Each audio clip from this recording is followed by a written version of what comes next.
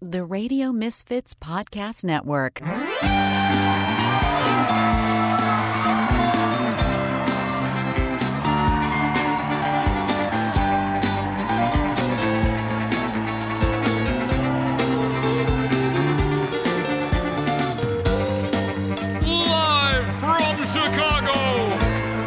That show hasn't been funny in years. An SNL podcast. And your host, Nick DiGilio.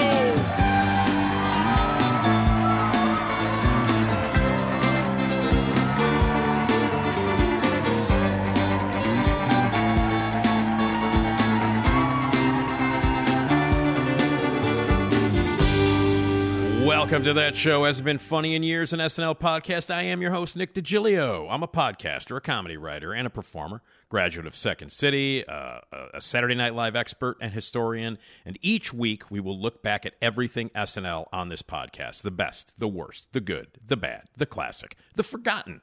We'll talk about full seasons and full casts, behind-the-scenes stories and episodes, sketches, SNL's historical significance, and much, much more. Sometimes I'll have guests, sometimes I won't, but with every episode, I'm going to prove that tired cliche that you hear all the time, that show hasn't been funny in years, is absolutely wrong.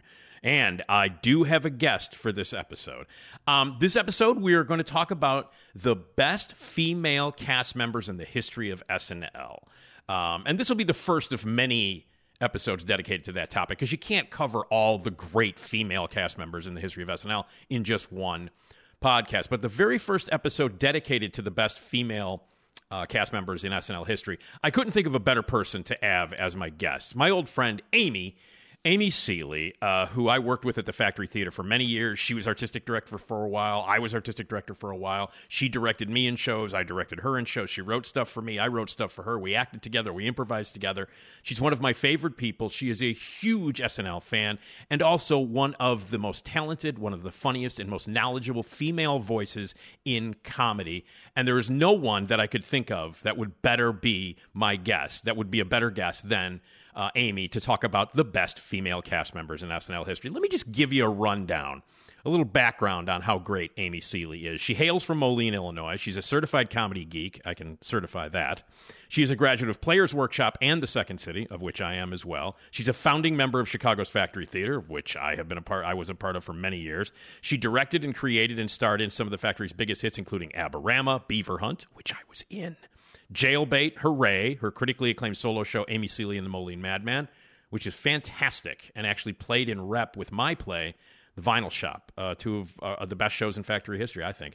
Amy has been teaching sketch writing since 1996. She started with Players Workshop, teaching that, and at Second City here in Chicago. She sold an original pilot to MTV, moved to LA in 2000. She spent over a decade teaching writing, improv, and directing to hundreds, and directing hundreds of sketch shows at Second City, LA. And in 2009, she launched her own comedy writing consulting business. She lives in L.A., and she is a sought-after comedy writing consultant for creatives, screenwriters, team writers, TV writers, and stand-ups. She is one of the most talented people in the world, and you can learn more about Amy, and you can learn how to write comedy. She does this. She'll help you out. She's amazing. Check out her website, Amy Seeley Creative, and that's Seeley, AmySeeleyCreative.com, where you can learn how to sketch, you can write comedy, and she's amazing. An incredibly well-versed talent, an unbelievable female, strong comedy voice, and my old friend.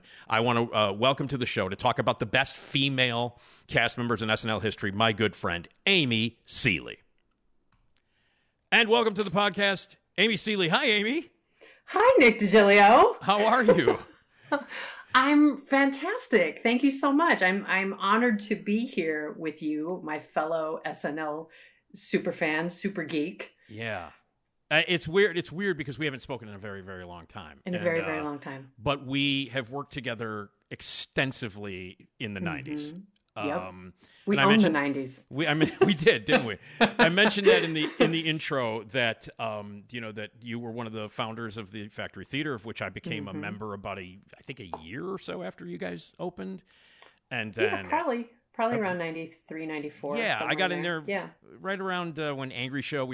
Mike and I did Angry Show, and then once Alive opened, I kind of snuck in. I did your makeup for Bitches. I taught you how to put on lady makeup. You did. The first night I went into Bitches, I was the best looking woman in that show at that time. You really were, with your long hair. Yeah. Oh yeah, you were beautiful. Yeah. Everybody was jealous because I was for the extended period that I ended up in the cast of Bitches during all the runs of it. Everybody was mad at me because I was the only one who didn't wear a wig. Yeah. Everybody was like, "Yeah, you're the only one who doesn't have to wear a wig." And what was always fun was that when we were doing Bitches, and by the way, for people who might not know, this is something you co-wrote and co-directed with Sean Abley. I just co-directed it. Co-directed. Sean is the sole writer. Yeah, okay. Yeah. But it was 13 female characters. Like, is it 13 or 13 men? 13 men, but a bunch of different characters. But they were all women, so we were all 13 men playing 13 female characters. Right. But the funny thing was, like, half the cast was straight and the half the cast was gay, and the straight guys were always done and playing Uno, while the gay characters, the gay guys were always getting ready. Yeah. You know what I mean? Like we played Uno, like we'd slap our makeup on, put the get ready, and the gay guys would look fantastic and fabulous, and they would miss out on like a half an hour of Uno. So that's the early rehearsals, the early how to sit like a lady, how to move like a lady. Yeah. But I tell you what, like the moment I said to the entire cast, think of a woman in your life that you love and respect and embody her physically, embody her gestures. And that was like the magic secret sauce of that cast and that like and it was such a beautiful then love letter to the women of the lives in these men. Yeah. And that's why I think Bitches had that extra special layer. Bitches was a great show. Bitches was a fantastic show. I unfortunately came in as an understudy and I hate all women, so it didn't work out for me. So, anyway. The irony of today's topic. Exactly. And we are going to, I couldn't think, seriously, like of all the topics that I've been talking about on this podcast, when the idea of talking about my favorite female cast members in the history of SNL popped into my mind, I was like, I have to call Amy. And I have to have Amy honored. on. Thank you. And I'm all caught up. I've been listening. I'm all caught up on the episodes on your podcast episodes for SNL and for the SNL podcast. Thanks. Yeah, and I think the hardest part about listening to these episodes is I want to be Buzz Killman and chime in. Right. I understand. Well, I'm glad that's why you're here, because obviously this topic works out the best, I think, for you. Now, before we jump into our lists and explain them, how did SNL begin for you? Your relationship with SNL and your fandom begin? My dad introduced us to SNL. My late dad was an intense fan of all things comedy. He loved stand-up, he loved sketch. He introduced us to Monty Python and Dave Allen at Large. And I remember there were ads for it, and he kept saying, this show is coming and we're going to watch it. And so I was 69, 70, 71, 72, 73, I was 6 years old watching the first episode. And I vividly remember it. I vividly remember we watched it every week. I had this whole system planned out because it was in Central Time. It started at 10:30, which still was live from New York because we were just an hour early. Yeah. And I would fake sleeping. I would fake fall asleep on the couch and position myself in such a way that my parents couldn't see my face. And then they would watch SNL thinking that I was asleep and they just didn't want to carry me upstairs. I would hear my mom say, "Oh, just leave her on the couch. We'll carry her up later." They always fell asleep halfway through SNL. So I was wide awake. Then I would look around, see that the grown-ups were asleep, and then I would sit up and I would watch the rest of the show, holding in my laughs. And obviously, there were things I didn't understand. I didn't understand the politics of the day, but I understood cheeseburger, cheeseburger, cheeseburger. I understood Roseanne, Rosanna, Dana. The first laughs I ever remember getting from performing as a child, I was in the backseat of my mom's car. She's with her hairdresser girlfriends. We're driving to a haircutting class in Peoria from Moline. And at one point in the drive, my mom said, Amy, do that Rosanna Dana character that you like. And I was sitting in the back seat. I'm like 6 years old, 7 years old. And I launch into near verbatim monologue of Rosanna Dana. Mm-hmm. And my mom and her girlfriends are screaming, laughing. Yeah. And I've watched it my whole life. I think I'm as much of a super fan as you. Yeah. It was the reason I got a VCR when I lived in Chicago, because we were always performing on Saturday nights. So I would watch it on Sundays. I have books on it. I read about it. I love it. I'm aware of the evolution of the Gene Domanion and Dick Ebersol and Lauren coming back, and all the behind the scenes nuggets I've been just collecting my whole life. And I've used SNL sketches as a teaching tool. I love teaching sketch. I love teaching people that it's a skill that you can learn.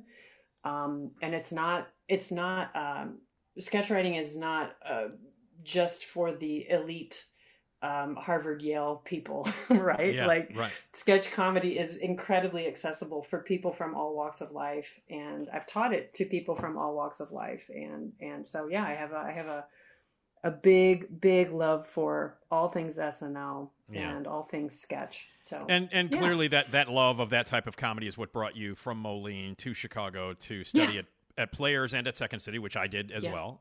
Yeah, totally. And we had that in common. And then we had years in common of working at the factory, which many of the folks at the factory came from the world of Second City and came from the love of sketch comedy. And and so there you go. Now, I've always thought this, and I'm serious. I've always thought that in every season, almost every season, the women have always been the strongest performers on the show.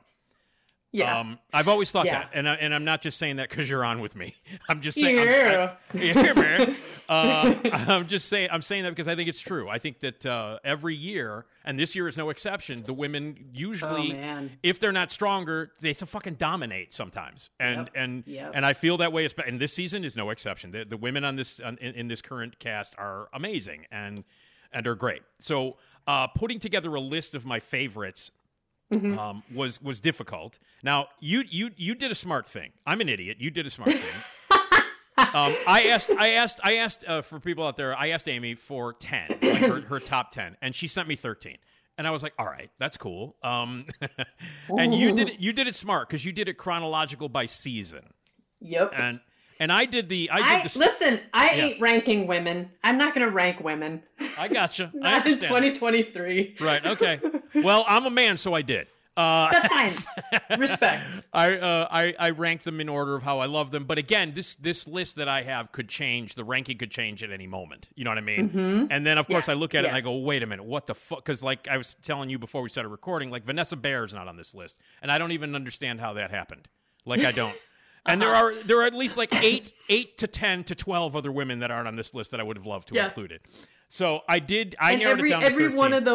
Every one of those women, if they were in the room right now, they would say, "Oh, that's okay. I understand." Yeah, exactly. Well, listen, let's do this. Let's fly through our lists, and then we're going to talk about each one of them. And coincidentally, we ended up with 10 in common. So we do have a top 10 list. I love that. Yep, so we have 10 in common. 3 were on your list that weren't on my list. 3 were on my list that weren't on your list. And we will talk about them as well. But why don't you go down your list? Again, this is Amy's list in chronological order by season. Mm-hmm. So let's hear Amy's top 10 list. Okay. Sorry, 13. 13. My top 13, yeah. Okay, yeah. So in the 70s, we have Jane Curtin, Gilda Radner, and Laraine Newman. In the 80s, we have Jan Hooks and Nora Dunn. And 90s, we have Molly Shannon and Tina Fey. And then in the 2000s, Maya Rudolph, Amy Poehler, Kristen Wiig.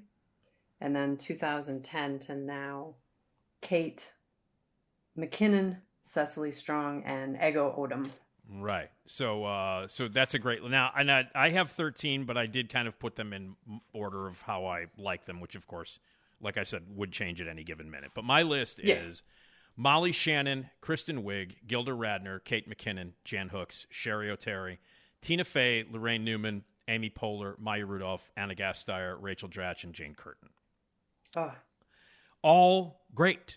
Yeah. So we have 10 in common and 6 that weren't in common. And we'll let's just, here's what I'm going to do. I'm going to play a clip. Mm-hmm. I'll say who it is. We'll play a clip, and then we'll talk. And then we will talk about the ladies. And then we'll discuss. Then we will discuss. So the first one we're going to talk about is a woman that's on your list that was not on my list, although I love her, and that's Nora Dunn. Mm-hmm. So let me play a quick clip of Nora Dunn. This is from the Pat Stevens Show, and we will talk about Nora Dunn. Here we go. Everybody, hello. Welcome to the Pat Stevens Show. I'm Pat Stevens. Once again, you found me doing my favorite thing, reading a good book. And, of course, it's Vogue, and I've selected it from my very own Vogue library. You notice this one is a little thinner, just to show that Vogue comes in all shapes and sizes. You know, I am going to emphasize 2 things to you once again. Keep the knees in a locked position and read a book. So that's Nora Dunn. Oh, my God. Doing Pat Stevens. The Pat Stevens Show with your host, Pat Stevens. That's right. So she was a model turned talk show host, that character. Tell me about what it is that you like about Nora Dunn. We'll talk about some of the stuff you did. She had this intense, grounded focus. She was kind of severe in her look and her demeanor, and that stood out to me as somebody who has really done the homework. She's done the work. She's read the brief. Her characters were always so solid, and I loved how she really had a contrasting energy from Jan and Victoria Jackson. There was a sharpness to her, a severity to her that I was always drawn to. And then she would do over the top characters, and I would think, oh my God, she's really going nuts with this. Yeah. And that was really fun to watch her play opposite her typical energy. But it was her sharp, focused, solid on camera, solid on blocking, just like almost like Jane Curtin, like an incredibly prepared performer. Yeah. It's funny that you mentioned, because she reminds me of Jane Curtin. If I were to and I don't want to compare, but she does kind of remind me of Jane Curtin. So, and I've always loved her. And by the way, she spent a significant amount of time. I think she's still got a place here in Chicago. And I saw her on the streets all the time here. I don't know what she was doing on the streets, but I did see her. But some of the other the quick ones, like she was one of the Sweeney sisters with her. And she was Liz Sweeney. Liz Sweeney. Loved her doing that. She was Wayne's mom. On Wayne's World, and some of the other impressions that she did. I'm looking at this list of impressions. She did Ann Landers, Imelda Marcos, Liza Minnelli, Tyne Daly. She did Joan Baez, Brigitte Nielsen, Betty Davis, Catherine Deneuve, Donna Rice. Wow, want to talk about time? Capturing a time. Peggy Lee, Shelley Duvall, and she did Marilyn Quayle as well. Oh, God. So lots of stuff. Do you remember the sketch "Make Joan Baez Laugh"? Yes, I do. The game show. It was instead of "Make Me Laugh," it was "Make Joan Baez Laugh," and it's Nora as Joan Baez, and the comics are trying to take turns trying to get her to break. I completely forgot that until you reminded I don't know. I don't know how I could laugh at a time when so many children are going to bed hungry. Right. Oh, man. All right. Nora Dunn. We love her. Okay. So the next one that's on your list that wasn't on my list is a woman who just left this season. Her last show was the Christmas show. And the clip I'm going to play, Amy, is a clip. This is Cecily Strong, by the way. And the clip I'm going to play is not only my favorite thing that Cecily Strong ever did on the show, which is saying a lot, considering how fucking amazing she is. But this is one of my favorite things that anybody has ever done on SNL. And this is her appearance on Update as Goober the Clown. So this is Cecily Strong. Here's some helium. Okay, Colin, here's my truth. I know I wouldn't be a clown on TV here today if it weren't for the abortion I had the day before my 23rd birthday. Clowns have been helping each other and their pregnancies since the caves. It's going to happen, so it ought to be safe, legal, and accessible. We will not go back to the alley. I mean, the last thing anyone wants is a bunch of dead clowns in a dark alley. Goober the clown, everyone. Yeah, better disable comments on this one. Right. The first time I saw that, I was in tears. Yep. Me and too, just man. completely fucking blown away by it, and the honesty of it, the braveness, and also how goddamn funny it was. And one of the things that I took away from it was that goddamn horn didn't work. And yeah, and that kind of like pushed it over the, you know what I mean? It kind of pushed it over the edge. Like the fucking horn didn't work, and I was like, at first I was like, son of a bitch, but then somehow that made sense. Like within what she was doing, somehow that made sense. Yeah. I mean, obviously that, that is one of the greatest things that has ever been on SNL, in my opinion. So, and it speaks to also so many, obviously, to the women of the world, the women in the United States, the women in comedy, who have something like that from their life experience that the men in the room can't relate to, and for her to unburden herself, for her to be so raw and so open and so fucking vulnerable. Yep. I was a mess, and then I watched it 27 more times. Yeah, and me too. Shared it and praised her for it. It was incredibly, so smart, so satirical, so meaningful, and yeah, I just that was a high point for Cecily. Without as question, an artist. without question. And also she did it again as a trucker too. Oh my god! Yeah, which was also great. The trucker was great too. But like her the stuff that she did on that, she's one of the best ever. Multi-talented. Obviously, she was away for a while. I mean, she was doing the Lily Tomlin one-woman show, which is not an easy task.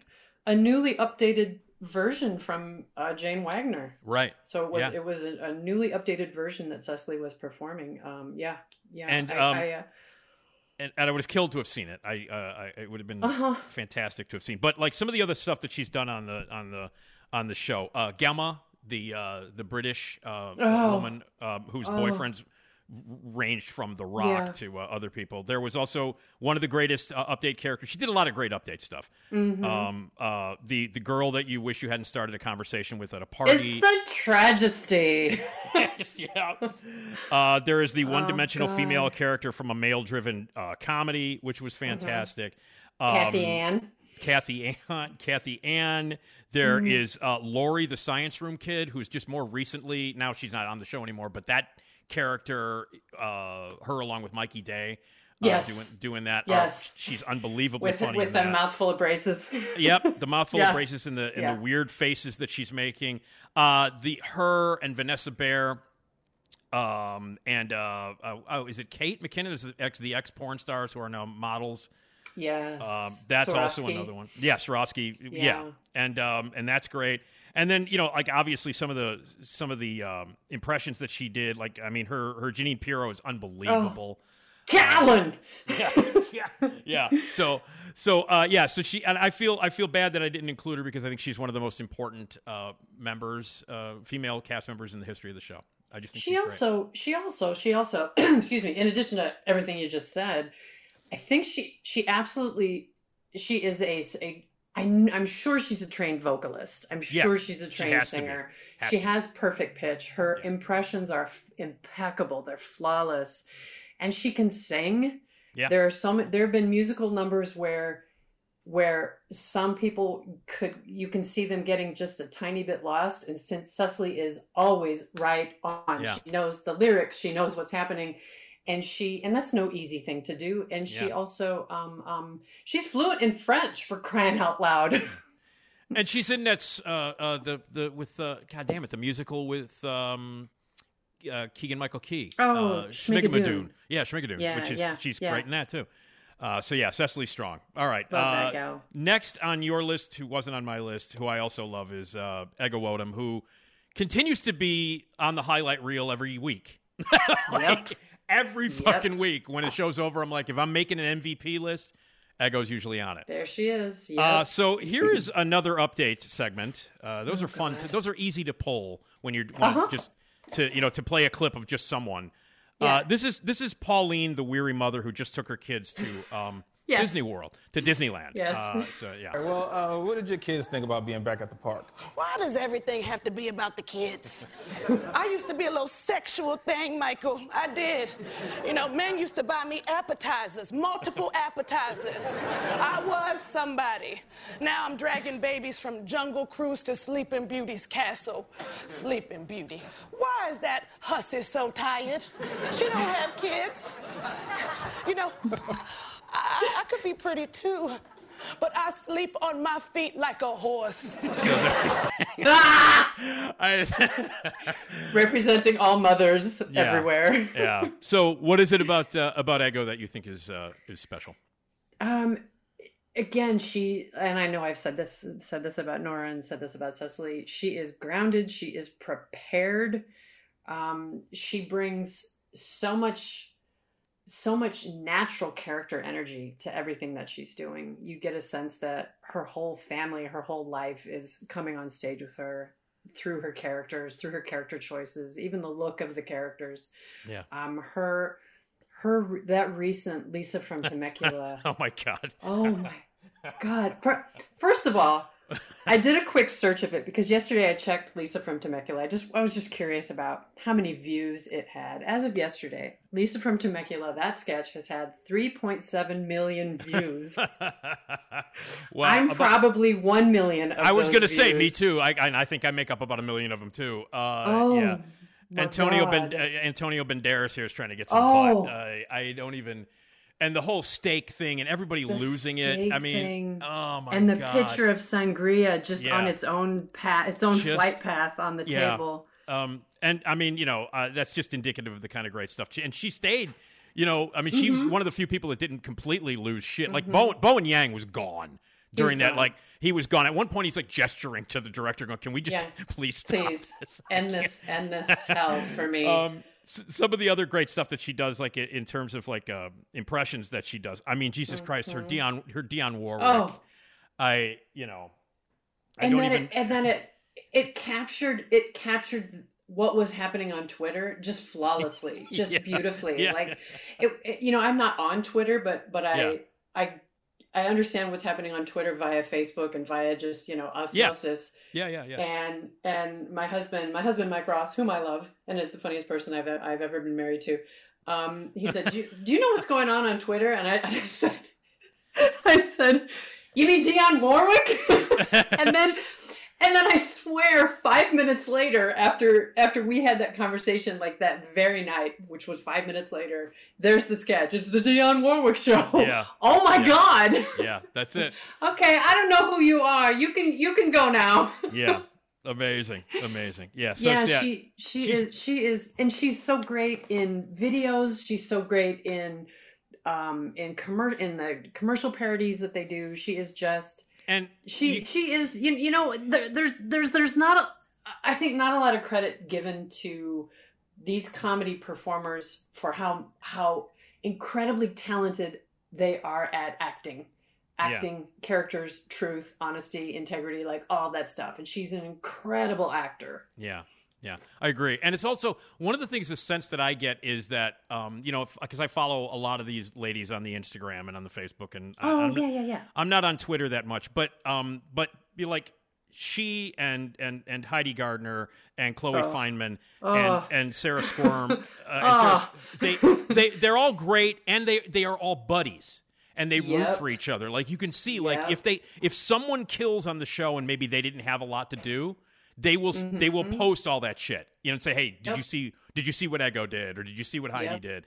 And that's everything. That's everything that they are, that we can see, and that energy, that taking care of each other energy, that connectedness that they have, that translates through the camera in the studio to my eyeballs through my television, that translates, and it translates especially to the younger audiences, the people that are tweens and teens and in college that are maybe not watching it live, but definitely watching it online, and they're seeing that they are truly inspired by that energy of we're gals, or we're non-binary or whatever, and we're taking care of each other, and it's so important.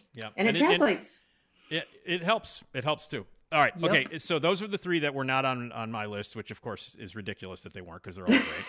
And here are the You are three... ridiculous, my friend. I am. So how very dare you? here's the three that were on my list that weren't on your list, and let's start with Sherry O'Terry. Yes. Who I just adore. And this is Sherry again on Update. But this character was not only restricted to Update. She did some sketches as well. But this is Colette Reardon. She enjoyed prescription drugs. So this is Sherry O'Terry. Yeah, the urinal. It's a kick-ass combo of analgesics and barbiturates, Carl. Prescribed to me by my psychopharmacologist, Dr. Dominic Aku. Good kid, Aku. Well, now, for example, Carl, okay, when I get a headache, all right, I just knock back some of the Furies along with a baker's dozen of the Percocet, just to make pain my bitch. Right, so that's Sherry O'Terry. Damn it. And I love that character a lot, and I loved her. She not only was like has a wonderfully expressive face and did a lot of great stuff with it and created a lot of very unusual characters, but I happen to be, as you know, a huge fan of physical comedy, and she kills at physical comedy. Anytime that she and Catan were together, like when they did the characters that the lusty couple. When they did those characters were great. They were unbelievable. I mean, obviously, she was her and Will Ferrell. She was Ariana in the Spartan Cheerleaders. I mean, so many great characters that she did. She was Simma Down Now. She was Nadine, the woman who did whose catchphrase was Simma Down Now. Yep, Simma Down Now. Yep, and she was the office worker Adele, who was like always being inappropriately sexual with everyone. And like some of the stuff that that she did on the show. Now, for instance, when Barbara Walters passed away on New Year's Eve, everybody talked about and posted Gilda Radner, and that makes sense. The thing is, though, Baba Wawa was based on Barbara Walters, but really wasn't an impression.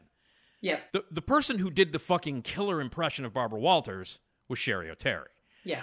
And she did like her Debbie Reynolds, with yeah. Molly Shannon playing Ann Miller when they would do Leg Up.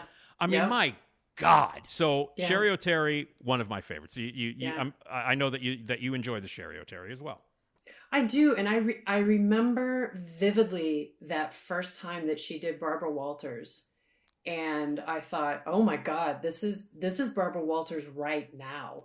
Yeah, like the weird inflections that she has, and her very kind of peculiar cadence, and just the rhythm of her speech, and Sherry, I think, nailed it. She nailed the Barbara Walters of right now. Yeah, and even Gilda knew that she wasn't really doing an impression of Barbara as much as she was just like grabbing the things that we knew about her at the time. But her lengthy introductions, that was always the thing with any Barbara Walters celebrity interview. Here's a lengthy amount of copy for a Barbra Streisand interview, and we don't need a lengthy amount of copy because we already know she's Barbra Streisand. We don't need a we 15 don't minute need intro. Yeah. And I thought Sherry just captured that beautifully. And I also loved the neighbor lady that keeps every ball that lands in her yard. You know what? This your ball? You know what? I'm keeping it. It's mine now. It's mine now. That was Rita Del Vecchio was that character. That was her audition piece. One of her audition pieces was that character. She's great. Okay. My next one that's on my list is Anna Gasteyer. Who, by the way, are you watching American Auto? No, I have not seen it. Amy, you have to. You have to, because it is the role that I've been waiting Anna Gasteyer to have. It is the role of her up until this point, like her career. It's her show. She's a supporting character on it, but she's overly confident yet incompetent leader. Yes, but she's running. That's what I gleaned from the commercials. She's running a corrupt auto company, and she's trying to cover everything up. She's fantastic. Oh, great. So, but I have a clip here from a character that really never took off, and I don't even know if they did more than one sketch. But this is maybe they did more than one sketch, but I remember one, and I dug this up, and that's passive aggressive Pam. This is Anna How's it going, Pam? Oh, fine.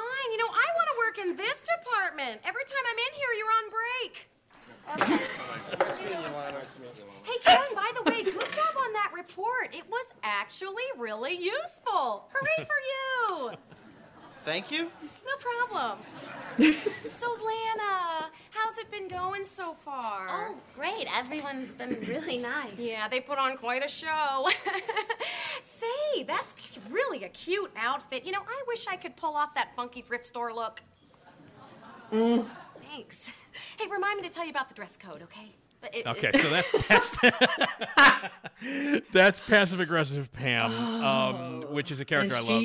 Yep, that person is in every workplace situation. No question about it. I loved Anna Gastear's character work, her stuff. Like, I mean, the Bobby Mohan Delicious Dish, and she was the host. God, I can't remember her name, but she hosted whenever Molly Shannon played the Joyologist. She was the host of that show. And she was always she would always say something like, "I'm trying bangs today." Yeah, and also like she's on antidepressants and stuff. Like the whole. So her like backstory was always like she was just this close of being like losing it and just drinking. Like that was her whole backstory. And then like Bobby Mohan Culp, which she would do with Ferrell, with Will Ferrell, was the musical stuff that they would do in the high schools and all that shit was so sidebar. She is, when she plays that character, she's wearing Jan Hook's dress. Is she really? I didn't know that.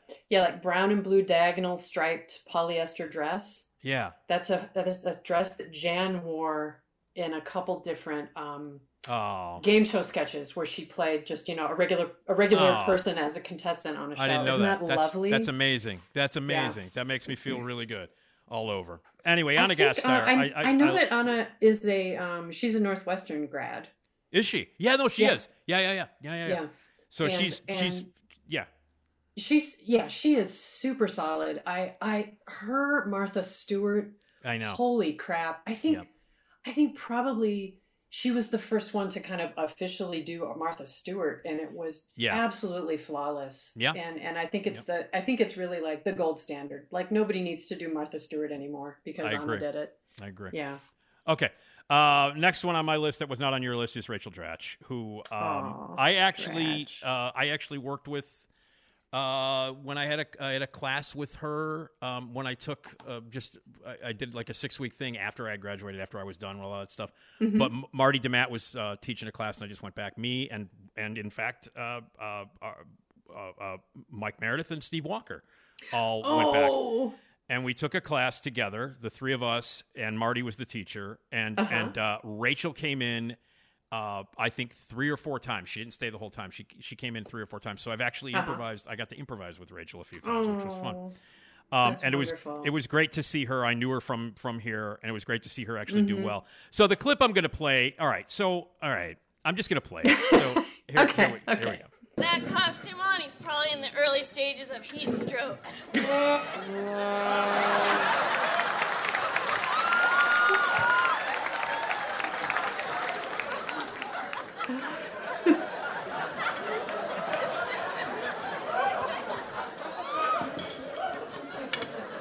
Speaking of...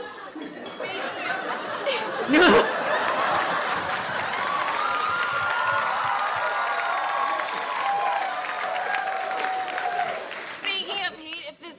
Effect keeps up, we'll all be living underwater.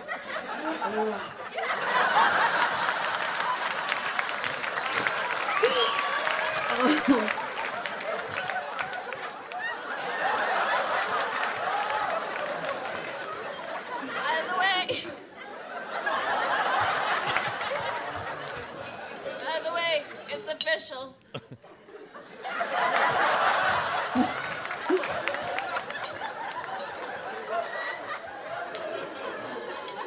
I can't have best. That's the best thing ever. She can't even take in oxygen to say the line. So that's Debbie Downer, which that was the first time they ever did that character. What? That sketch. That sounds like it was the 7th time. It was the first time. Based on the reaction. Oh my God, that was the first one? Oh my God. The first one they ever did. It was with Lindsay Lohan, and they were at Disney World. And during dress, as they were wont to do, Horatio Sands and Jimmy Fallon kept fucking laughing, and they were breaking. Yep. And Rachel Dratch said to them after dress, "You assholes, you had better not fucking break." Because this was a character that she wanted to, become a regular thing, and it did. Obviously she did it repeatedly, but she was pissed because Fallon and Sands, who broke all the time, that was their thing. Yep. She was telling them, "Don't break," and the first person that breaks during that sketch is her, and she cannot get it back together the entire sketch, and it's kind of unfair to play that sketch to represent the character, because when the character worked, when there wasn't breaking, and it was a brilliant idea, and I just loved Rachel. Rachel's one of those characters, one of those great female characters that doesn't give a fuck what she looks like, that doesn't care about anything, that was if it's funny, I'll do it. If it's weird, I'll do it. If I look ugly, if I have a baby arm sticking out of the top of my head and I drool all over the place, I'll do it. I don't care. And I have a tendency to like the physical and the fearless, and I find Rachel Dratch to be just that. I love her, and so many of the other ones, the Lovers, oh God, characters with her and Will Ferrell in the hot tub. That's based on a teacher she had at Columbia, and so she obviously spent time here in Chicago, went to Columbia, and did Second City here and all that stuff. So, but I'm a huge fan of Rachel Dratch. I was in class with Rachel at IO Chicago. We were in Del Close's class together. There you go. And it was back in the days when there were 2 teams at IO Chicago. Yeah. As opposed to legions of teams that it became. There were 2 teams, and you were either on the really strong one or the not so strong one. And watching her perform live, watching her improvise live in front of an audience was an absolute treat, an absolute joy. And the thing I think I appreciate most about Rachel Dratch is that she is a kind-hearted person. She is an absolute genuine sweetheart. We have a million friends in common, so I'm friends with her on Facebook. And she was in a Broadway show, a legit Broadway show recently, and I'm so happy for her when I see her in big things. Me too. I just want a world of success for Rachel Dratch. And, me too. And that was a really big deal, because when Rachel was cast, that was for me kind of the beginning wave of, people that are my peers. Yep. People that are my age. She's just a hint older than me. But that was the beginning of when it was Rachel, and then later Tina and Amy. That was the beginning for me of, people of my age and my generation are now on Saturday Night Live. Right. And that was I think it for me it was never ever I never had envy for them. It was always, I'm cheering the loudest for them, because I understand, we all understand all the stuff they went through to get to that moment where they're live from New York on Saturday night. And that is, and it's a big deal to get there. And to get it and hold it and maintain it and grow and evolve and become iconic in it. They're major. They're Hall of Famers. These women are Hall of Famers. Yep, no question about it. And I also am forever pissed off at the suits at NBC for telling Tina Fey that she couldn't have Rachel Dratch, because she wasn't good looking enough, and that's why they got nothing against Jane Krakowski, because she's fucking great. But it was supposed to be Rachel Dratch. And then, so Tina Fey, of course, put her in the first season, 12 different episodes of the first season, where she, of course, played weird-ass characters, which was fine. But that pissed me off. You just don't want Rachel Dratch? Now you just can't get rid of Rachel Dratch. Right. That's exactly right. Exactly right. So, okay, now we'll move to the 10 that we have in common. So, yes. Gilda was the first cast member cast for the show. Yes. P.S. by the by. Yes. Yes. But go ahead. I didn't mean to stomp all over you. No, go that's ahead. cool. So we'll go with Gilda Radner. And we'll talk about how much we love Gilda Radner, which of course is just, I mean, that just goes without saying, doesn't it? Yeah, because that's its own episode. How much we love Gilda. Yeah. So anyway, here's a clip, and I mean, obviously you probably know this one word for word. Mr. Richard Fader from Fort Lee, New Jersey writes in and says, "Dear Rosanna Dana, last Thursday I quit smoking. Now I'm depressed, I gained weight, my face broke out, I'm nauseous, I'm constipated, my feet swelled, my gums are bleeding, my sinuses are clogged, I got heartburn, I'm cranky, and I have gas. What should I do?" Mr. Fader, you sound like a real attractive guy. You belong in New Jersey. So that's Gilda as Rosanna Dana. There's a jab at New Jersey. Yeah. And that, of course, where she would go on that particular monologue, she would go on to talk about like being in a gym watching other people be naked, and then describe the weird belly buttons and all the other weird stuff. Hey, Dr. Joyce Brothers, knock that sweat ball off your nose. What are you trying to do? Yeah. I don't even want to do the voice. I don't even, because she's right there with us. I don't need to do the voice, but. So, Gilda Radner, most people, if you were going to rank their favorite female cast members ever in the history of SNL, I think the majority of people would say Gilda Radner. I know not just one person. I know two people who named their babies, their little girls, Gilda. Oh. And I know that person. I know of whom. Yeah, speak. Well, it was a factory, emeritus factory member is one of them, and another one is a person who did comedy, not with the factory, but did comedy and named her daughter Gilda as well.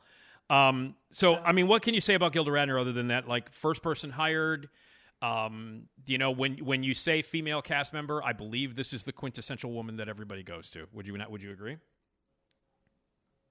I absolutely agree. And there is a sparkly, shining light inside of her that is present the moment you lay eyes on her when she's on that show.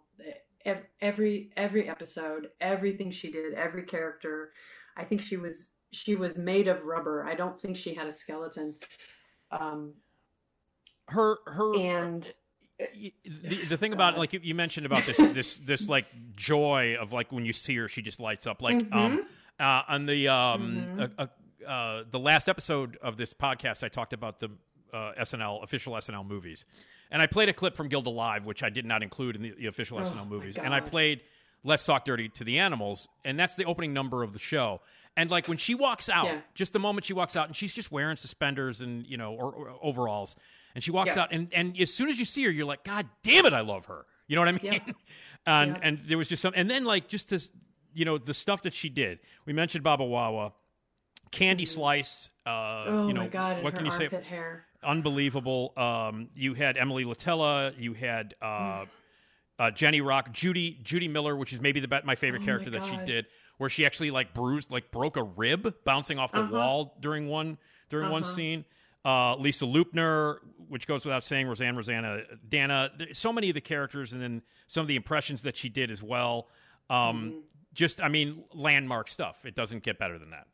When I talk about Gilda, when I'm teaching sketch writing, and I talk about Gilda, I encourage my students to watch some classic clips from I Love Lucy, because you can see the direct link between Lucy Ricardo and Gilda. And, Gilda obviously spoke about that was a comedy inspiration for her. And then when you go one step back from Lucille Ball to Harpo Marx and Buster Keaton, you can see them in Gilda.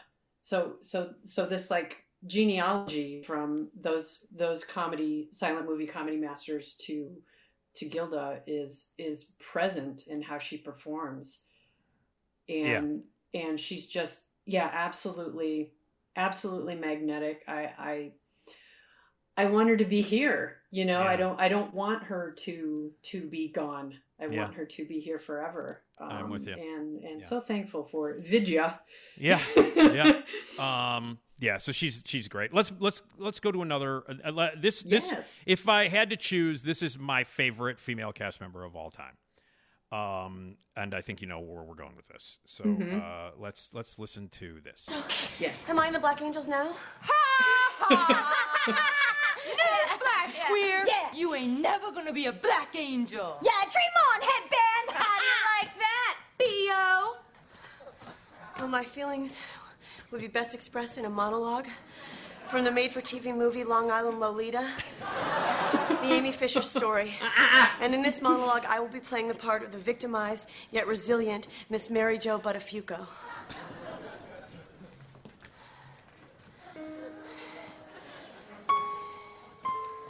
You think you're tough, huh?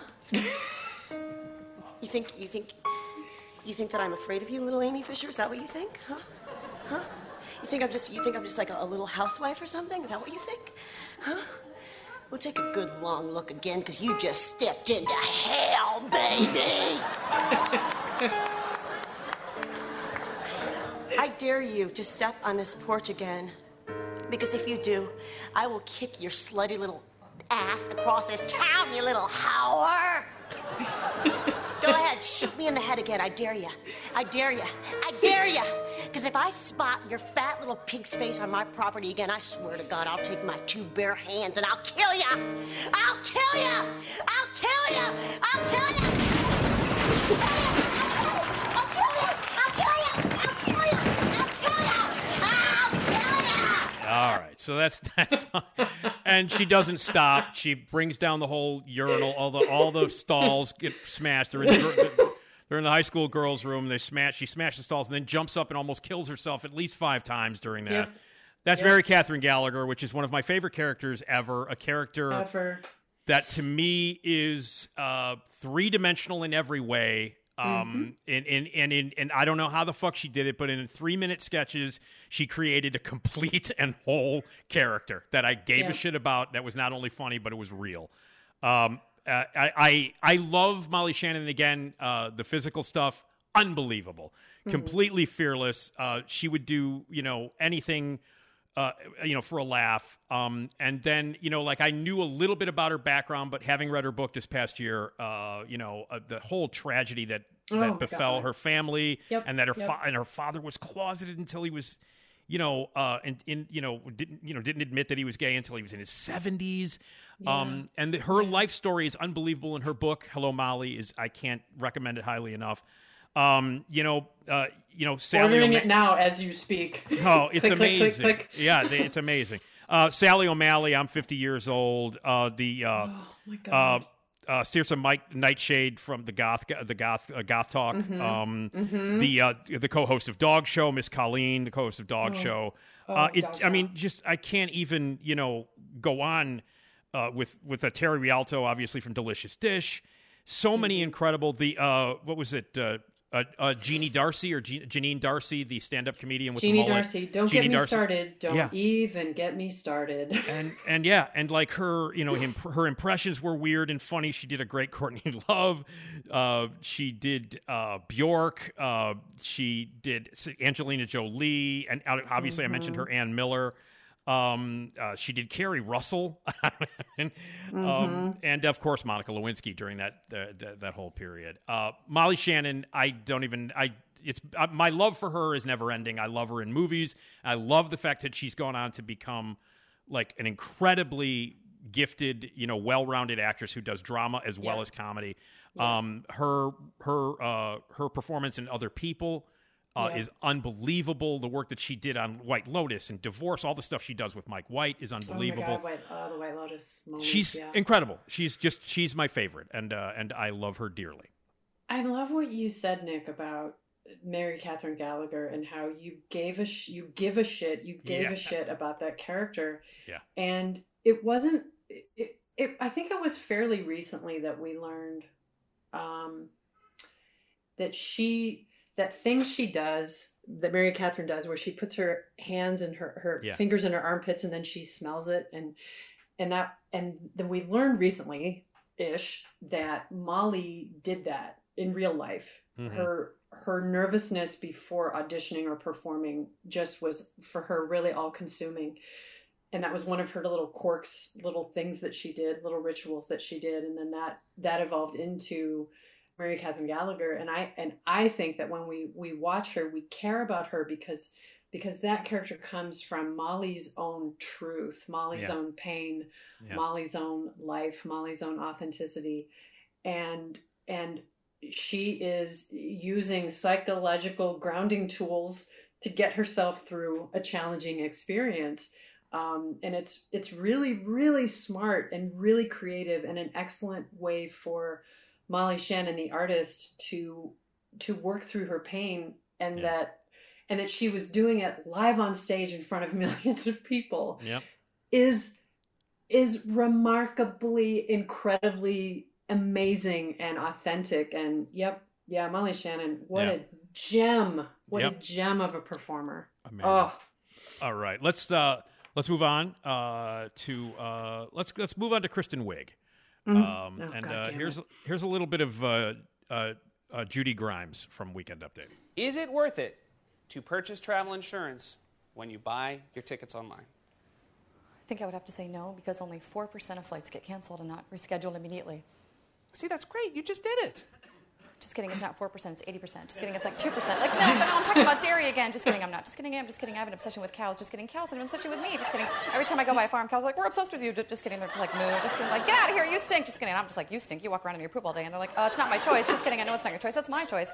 Just kidding, it's like, I choose healthy choice frozen dinners. Now anti-vegetable. Just kidding, it's American vegetable. It better be. Just kidding, it's Australian vegetable. Hello, I'm a carrot. Just kidding, I'm not Australian. Just kidding, I am. I was born in Melbourne. Just kidding, I was born in Harrisburg in a huge hospital. Just kidding, I was born in a small wagon. Just kidding, it was an average size, just normal place to be born. Just kidding, I don't remember anything from that day because I was a newborn. Just kidding, I was an old born. Just kidding, I was Jason born. Those movies are based on my life. Just kidding, they're not. Just kidding, they are. Hey, look over there. Just kidding, what I'm talking about is over there. Just kidding, look down there because no one has in a while. Just kidding, my doctor did this morning and he said. So that's Judy Grimes. Look down there because no one has in a while. Kristen Wiig. Tell me about how much what you love about Kristen Wiig, because I think she's amazing. There is a manic energy to her, and there's a that I think is dangerous. There's a dangerous element to Kristen. When Kristen enters a scene, she has a look in her eye that's like, oh, you think this is what this scene is about? Haha, no. Yeah. That's not what this scene is about. Or, oh, you think you have this character figured out. Oh, think again, my friend. Yeah. And it's almost like she has a conspiratorial relationship with the audience. Yeah. And it makes her so dangerous and so fucking fun to watch. Yeah. And yeah, again, fearlessness, authenticity. Most of her characters have a musicality to them that's really addictive, especially when you're riffing in that character or any of her characters. If you're explaining it to your friends, it's really easy to slide into the musicality of how her characters navigate through the world and how her characters speak and present. And God, oh my God, she's the best. Her Sue getting ready for the surprise. Yep. It's never not funny. It's never not funny. Never not funny. And there's so many of these women, so many of the bits from their characters have just become a part of the lexicon of my real life. You know, yeah. I'm remembering, like, have you looked at yourself? The Nora Dunn psychologist character. Have you looked at yourself? Look at yourself. I can't look at you unless you look at yourself. Have you looked at yourself? And if I have a friend that's stressed out or panicked or whatever, I will go to that. Have you looked at yourself? Yeah. Don't look at me. Look at yourself. Yeah. Yeah. Yeah. Kristen is solid gold. I think like. Good luck if you can remember the men that were in the cast when she was in the cast. Yeah, no, it's true. Good luck to you, sir. And I couldn't have been more unbelievably thrilled with the success of Bridesmaids, and oh my God, and the fact that she got nominated for an Oscar for it. I love it. I love Kristen Wiig. Okay. Yep. All right. Well, let's go over to Kate McKinnon, shall we? Oh, Jesus. Oh my God. I don't know where to begin. God. All right. Well, this is Colleen Rafferty, who does not have a good experience with when she gets abducted by aliens. It doesn't work out for her. The aliens showed my mind the furnace of all creation, what we would call God. What? These fancy cats are seeing God. Meanwhile, I'm starting phase 2, which is me sitting on a stool while 40 gray aliens take turns gently batting my knockers around. Did y'all get the knocker stuff? No knocker stuff, sorry. And did you feel threatened, Miss Rafferty? No. They were real respectful about it. They were in a line, and then one by one they'd step up, slap a knocker, and then go to the end of the line, wait for another turn. It didn't hurt. It was like, I'm sorry, pardon me, Sharon. It's kind of like that. No harm, no foul. Kind of hurts. Look, that hurts. Perhaps they were collecting biological data? No, that felt super off the books. Okay, so and that, of course, is the first time they did that, and that was when Ryan Gosling could not hold his shit together. Mm-hmm. Yeah. Kate McKinnon is one of my favorite ever. The character work she does is incredible. The quirkiness she has, the fact that she was also proudly out. Yep. And would not, and again, that would not, stop her from playing other characters that were straight. Mm-hmm. And she just, I mean, the stuff she did was so original and so crazy. From the first time I saw her, the first time that she was on was when Sofia Vergara was the host, and she played Penelope Cruz. Yeah, Penelope Cruz Yeah. in the shampoo commercial. That was I was like, oh my God, this woman is unbelievable. And then she only got better and crazier and more original from there. Kate McKinnon is amazing. Yeah. She's amazing. Yeah, that I vividly remember that Penelope Cruz, Sofia Vergara Yeah. commercial, and similar to my reaction to Sherry O'Terry doing the modern take or the updated take on Barbara Walters. I remember thinking, oh my God, yeah, Penelope Cruz. There should be an impression of her. She has a very, very quirky, specific way of speaking English. Yeah. From my LGBTQ plus non-binary students, they tell me that, and these are students that I've worked with through in college, in the California State University college system.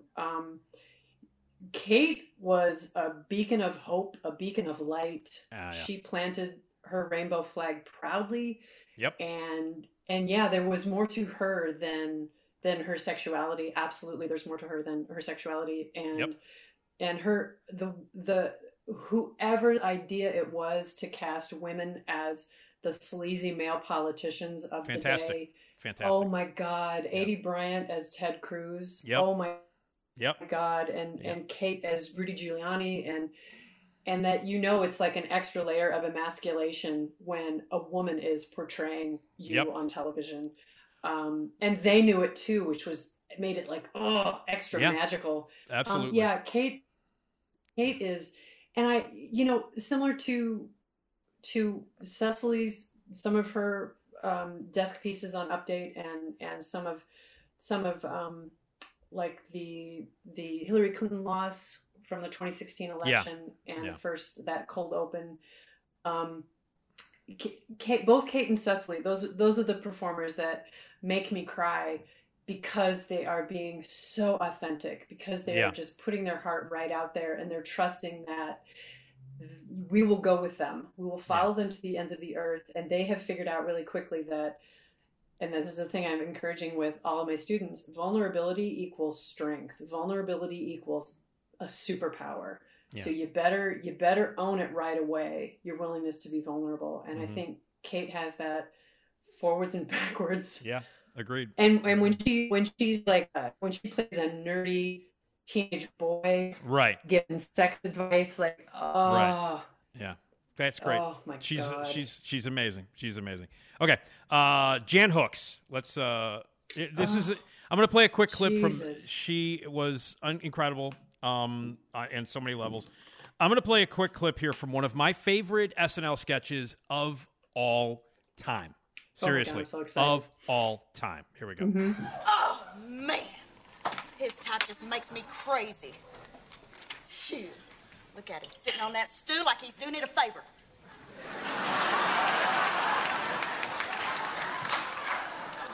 Well, you know what? He can just sit there forever as far as I'm concerned. I just don't care. However, my job description requires me to go down and find out exactly what he wants.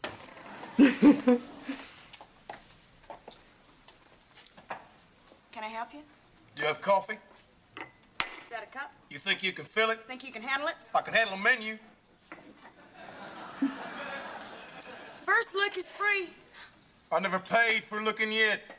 Better watch it, cowboy. I've been watching it since you walked over here. Yeah, I couldn't help notice what you were looking at, too. I'm not looking at anything that ain't showing. You better keep your eyes on what you're watching instead of what you think is what's showing, because we got rules here, mister. Rules! I'm gonna be right back. I'll be here. Okay. All right. Good then. Fine. That sketch. It's a diner sketch, and she's a waitress, and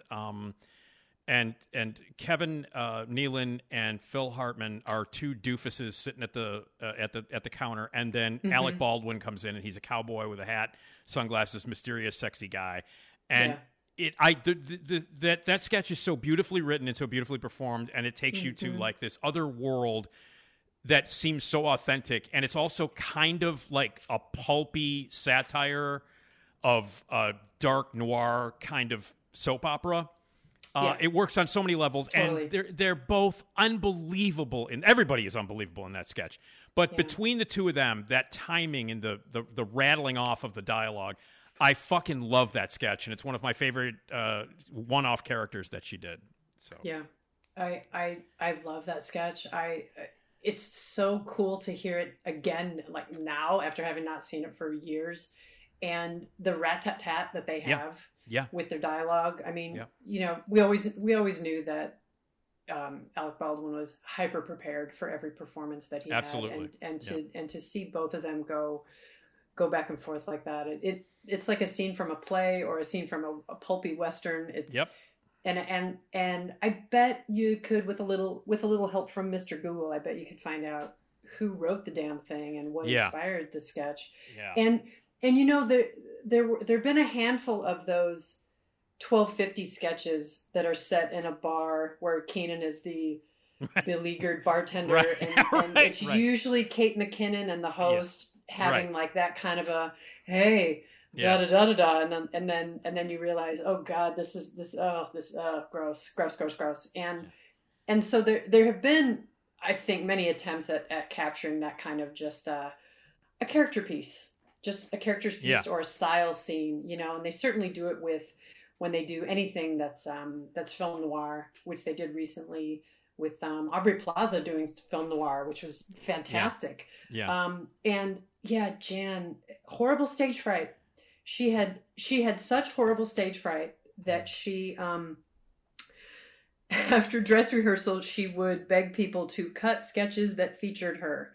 She was more than happy to have stuff cut, and we lost her. Again, we lost her too soon. I want her to be here, and I want to time travel and take her by the shoulders and say, you are a star. You can have a huge life based on your talent, and you know, of course, how she lived her life and what she did with her choices are absolutely none of my fucking beeswax. But boy, the shoulda, woulda, coulda when you see someone like Jan at her prime when she was on SNL. Yeah. And I read a recent quote from Tina Fey, which I think was just from Wikipedia. Tina said Tina was always angry that Jan didn't have a bigger career post SNL, the way that the boys group, the boys team boys club rather kind of did. And you know, the world of entertainment is not fair, believe it or not. But I mean, that was when I was in high school, and I just wanted to be Jan Hooks. And that's what immediately bonded Jenny Kirkland and I. We met at the Second City Conservatory, and Jenny Kirkland, who became my co-writer, my cohort, my bestest buddy at the factory. And it was our mutual love and devotion and obsession with Jan Hooks that drew Jenny and I together very quickly. Yeah, and you could see that in the work that you guys did together. It was evident. And it was fun. By the way, it was so much fun to be in Beaver Hunt with you guys. That was just ridiculous. Oh, God damn it! That's ridiculous. God damn it! So much fun. Was so funny. That big shootout at the end. Fantastic. Yeah, it was a lot. I was of fun. explaining it to my husband. It was a big slow motion shootout to Carmina Burana. Right. Because of course it was. yeah, absolutely. But yeah, no, Jan Hooks, incredible. Okay, let's move on to let's talk Tina Fey. Yeah, at a rally in North Carolina this week, you said that you'd like to visit the quote pro-America parts of the country. Are there parts of the country that you consider un-American? Oh, that was just my lame attempt at a joke, but yes, New York, New Jersey, Massachusetts, Connecticut, Delaware, California. But then also, too, you have states like Ohio and Pennsylvania and Florida, which could be real anti-American or real pro-American. It's up to them. And now I'd like to entertain everybody with some fancy pageant walking. So, Tina Fey. Now, the thing about Tina Fey is not that I love about Tina Fey, and I know that there's a connection that Tina Fey auditioned for the factory, and I know that everybody in Chicago at some point has had a connection of some sort or an interaction with Tina Fey, and I'm one of those people as well. I can tell you what she auditioned with. I remember. But go ahead. No, but before we get to that, we'll get to that. The thing about Tina Fey is that she was never really one of the quintessential sort of classic character-driven cast members. She was fucking head writer, most importantly, and she fucking ran the show. First female head writer in the history of the show. Without question. And the time that she spent as head writer was some of the strongest shit that they've written on that show. Oh, yeah. She was also amazing on Update. So her job was to fucking run the thing. You know what I mean? Mm-hmm. So she was head writer, answered only to Lorne, and was the anchor beautifully for Weekend Update, not only with Jimmy Fallon, but also with Amy Poehler. And they were magnificent, and she did great. Now, the impressions that she did, she kind of looked like Sarah Palin, so they brought her back for 2008 after she had left already and had all the success with 30 Rock. And she did a great job with that. And she did, she would pop up here and there in sketches. But her strength was being a fucking great writer, knowing what was funny and getting it on the show, and also being amazing on Update. So that was the thing. Now you have to tell me what she auditioned with at the factory. Oh my God. We had an open audition. We were just looking for new bodies, looking for, fresh people.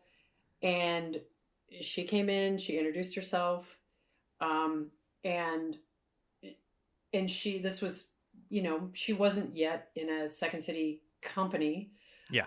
She was just a gal in Chicago in a part of the improv scene.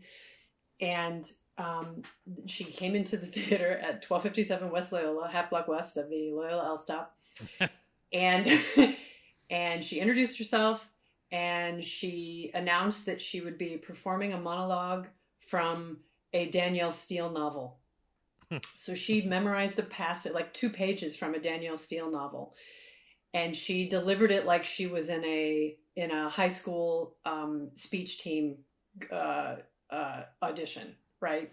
Yeah. So she stood like she was in choir. She had her hands clasped in front of her, and she put her chin up.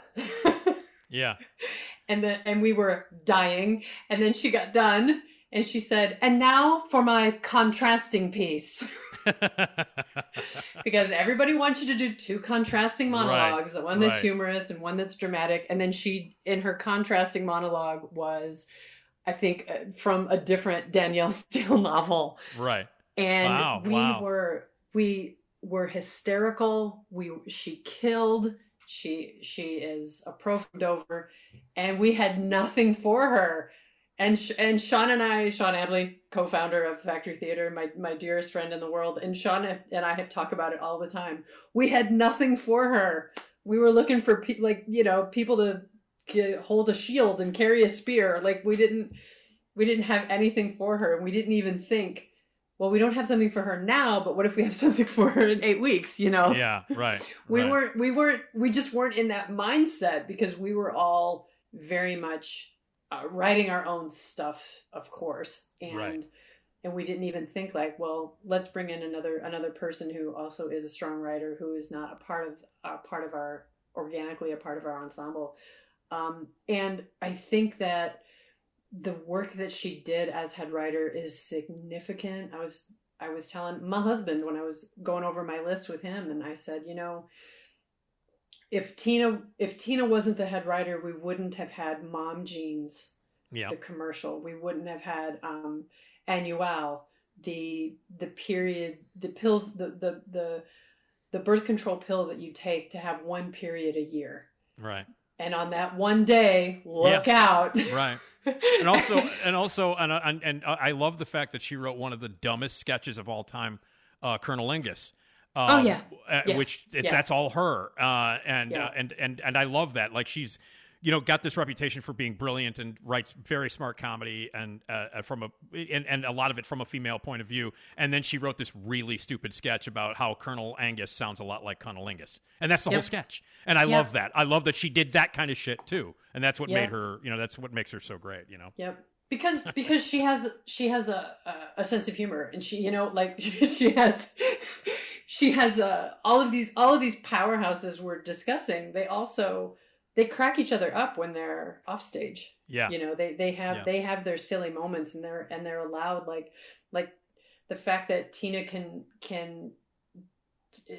single-handedly take out a potential vice presidential candidate, take her out at the knees, and make sure that we all know that woman is a dangerous cartoon of a human being. Yeah. And cunnilingus, right. No, exactly. That's such a good example of these women are multifaceted.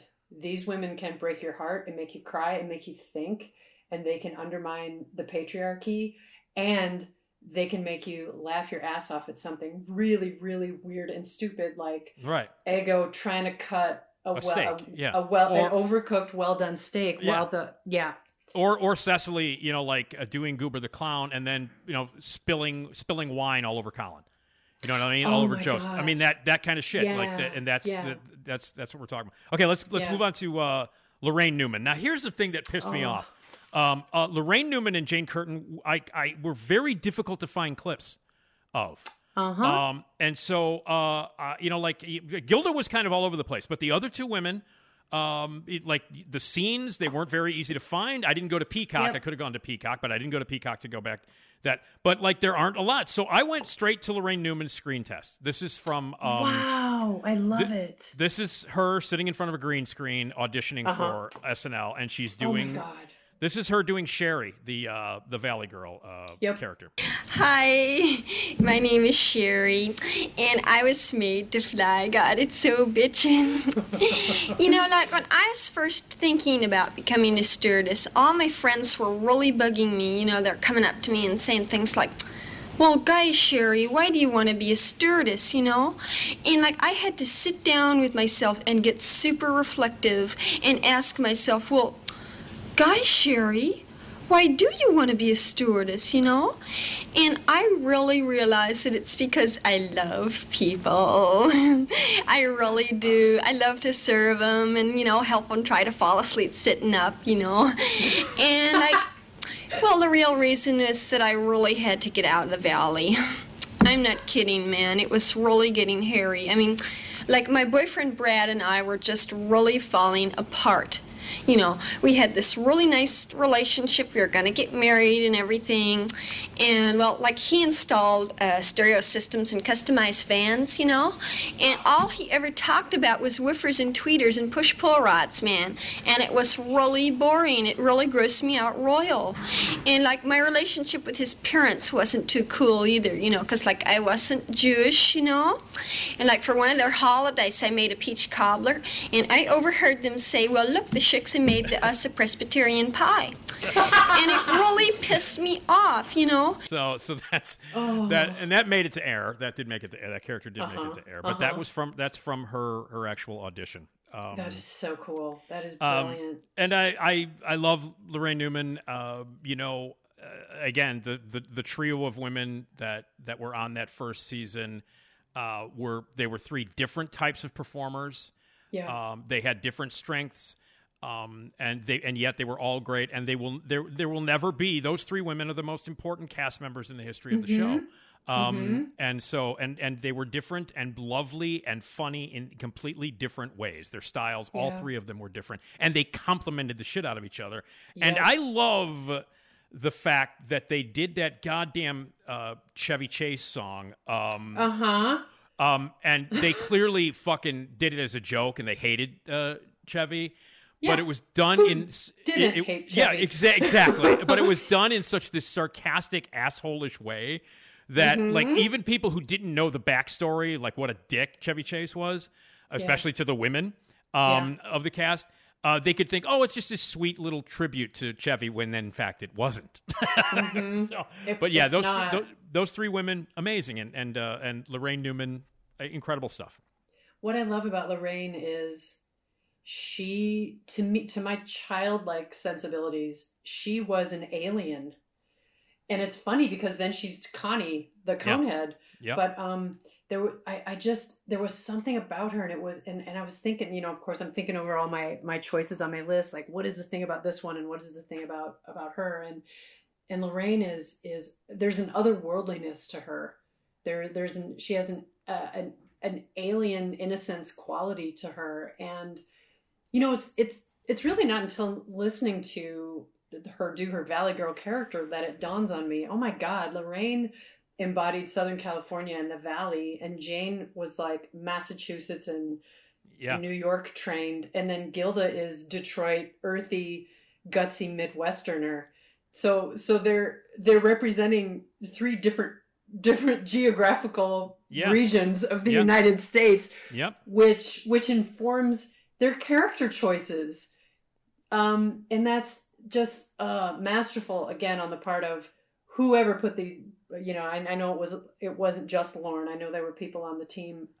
But yeah, Laraine and her otherworldliness, and there's a Devo series of videos, and Laraine and another guy who's probably a fellow groundling, they provide the bumpers to this collection of Devo music videos. Mm-hmm. And Laraine plays that character. Oh, no kidding. Really? Yeah. And it was shot probably, I think it may have been shot pre or concurrently with Saturday Night Live. Mm. And she's that character, and they're introducing each video, and she's talking about how she really, really loves Devo and really, really loves what they're all about. Yeah. And yeah, Laraine. And it's funny because like that character, like that audition that she went on was in early, you know, like 75, and you know the whole Valley Girl thing didn't kick in until the 80s. Like that whole, so she was like 10 years ahead of the curve on that. Yeah. So let's talk about Jane Curtin. Let me play a little Jane Curtin. Yes. And this again, I couldn't find anything except for this, and you'll be real thrilled to see the clip that was the one that I had to find. That I had to find. Listen to this. Oh, weekend update with Jane Curtin. Before I begin my regular news broadcast tonight, I would like to read you a letter. Dear Jane Curtin, I certainly miss Chevy. He is real sexy. You can't hold a candle to him. Would you please send me his photograph? Yours sincerely, Margie Kaufman.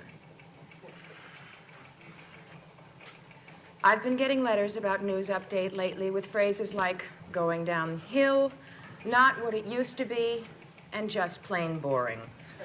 Mostly the letters are about how Update isn't as good as when that sexy Chevy Chase did it. The network says the ratings are slipping and they're putting a lot of pressure on Lorne to try somebody new.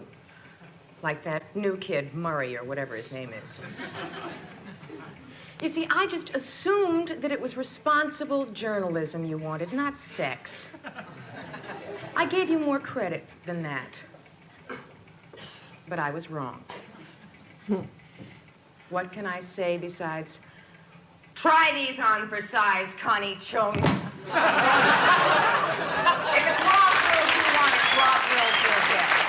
So what she does there is she tears her blouse open and exposes her bra.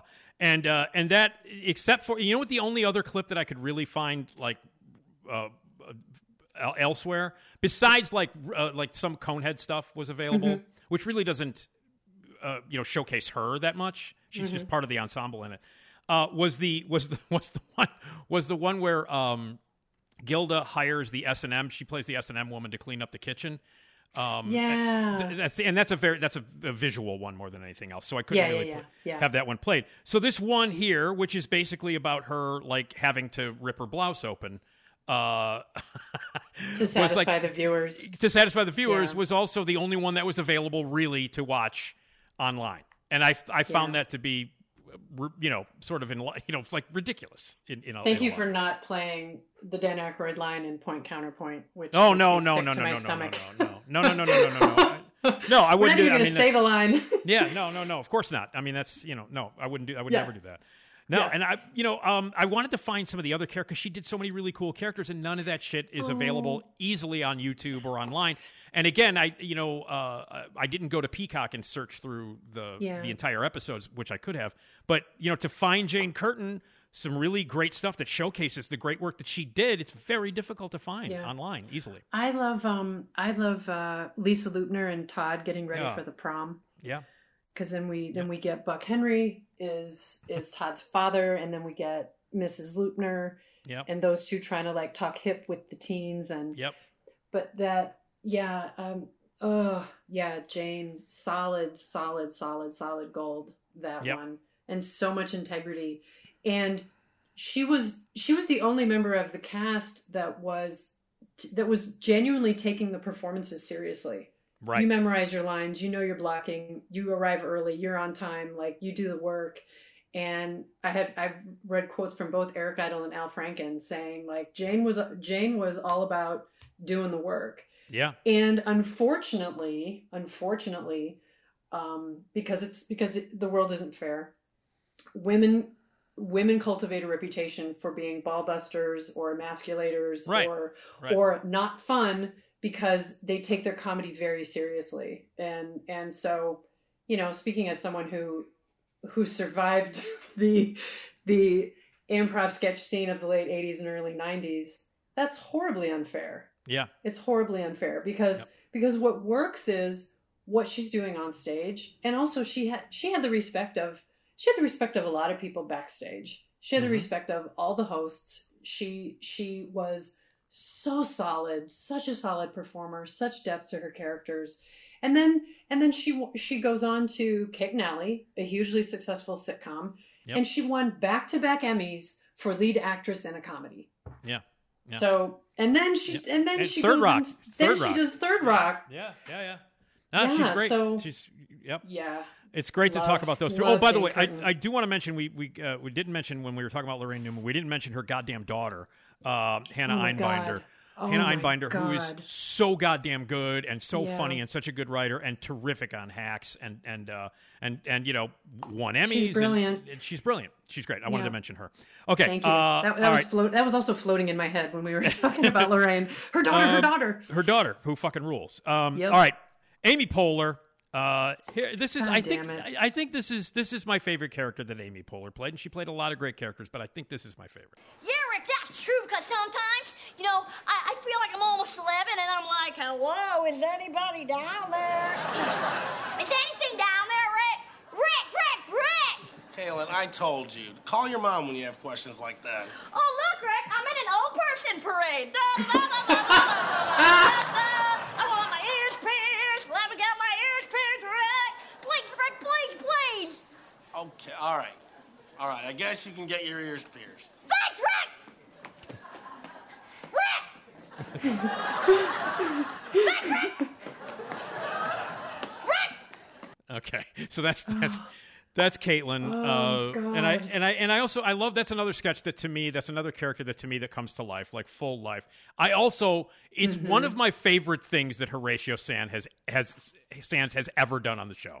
I will tell you this, and I've been saying this for years.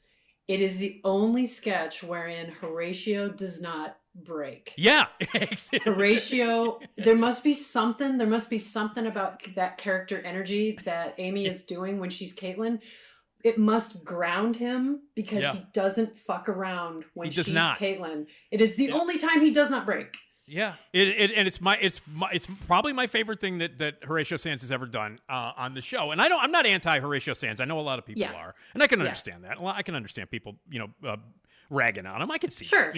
But I'm not. I think he's fine. I think, in fact, the guy makes me laugh. But I really love him as Rick. He's just like, and he's he seems like a really, he has like barely any dialogue, and it's mostly just calm down, Caitlin, or don't do this, Caitlin. And he's always got like a big gulp, and he's just like he's got a mullet, and he's just sitting there. And I love the guy. He's like he's like is he a stepfather? Like, is he or mom's new boyfriend? Yeah, you don't really know, but you like the guy, and you like the fact that he clearly likes her and wants to take care of this kid who is a maniac. And I don't know that the dynamic between the two of them to me is lovely and really funny. And I think, as you said, he doesn't break in it. He doesn't break for Caitlin. and it really adds to the authenticity of that of those sketches. And Amy Poehler. Go ahead. I'm just going to say, Amy Poehler, for fuck's sake, rules. I mean, she's unbelievable. I've loved her since the moment she got on the show. The impressions that she did were amazing. Like her fucking Sharon Osbourne is one of my favorite things ever. My Christ. Her Avril Lavigne is unbelievable. Her Nancy Grace. Oh, God damn it. And the characters that she did. And then, of course, obviously, she goes on to Parks and Rec, which after a shaky first season, to me, became better than The Office. And Parks and Rec, I thought, okay, God, it's in the shadow of 30 Rock. It's not, it's trying to be The Office. It's not going to work. And after that first season, when that second season started to kick in and it went on and on, Parks and Rec is one of the greatest sitcoms ever. And she's the main reason why it's so goddamn good. Based on what you just said, I'm going to watch it and start from season 2. I've never watched it. Oh my God, really? Yeah. Oh, you have to. You have to. I mean, besides just Amy Poehler, the goddamn cast is unbelievable. Oh, yeah. Everybody. Yeah. I mean, Nick Offerman, for Christ's sake. And then Rob Lowe floats in and saves the day. He's unbelievable. Rob Lowe and Chris Pratt when he was all puffy, when he was all pudgy and funny, and Aubrey Plaza, and I mean, God damn it, that cast is... And Adam Scott. Yeah. Adam Scott and Rashida Jones. I mean, Jesus Christ. No, you got to go back. You got to go back and watch it. I got to go back. And I can understand like ditching after that first season because it's not very good, but it gets not only better, it gets amazing. And I love Amy Poehler. I just love her. And again, the two of them together, I mean, they're coming, they're touring again, Tina Fey and Amy Poehler. I saw that. The tickets go on sale. They're playing the Chicago Theater here in town 2 nights in a row.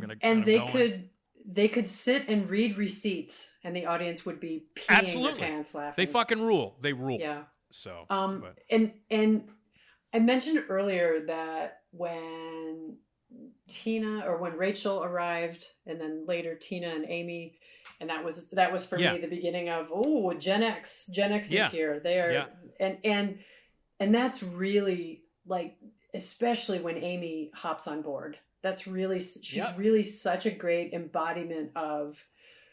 I can be hyper feminine. I can be super tough and masculine and have that kind of energy and everything in between.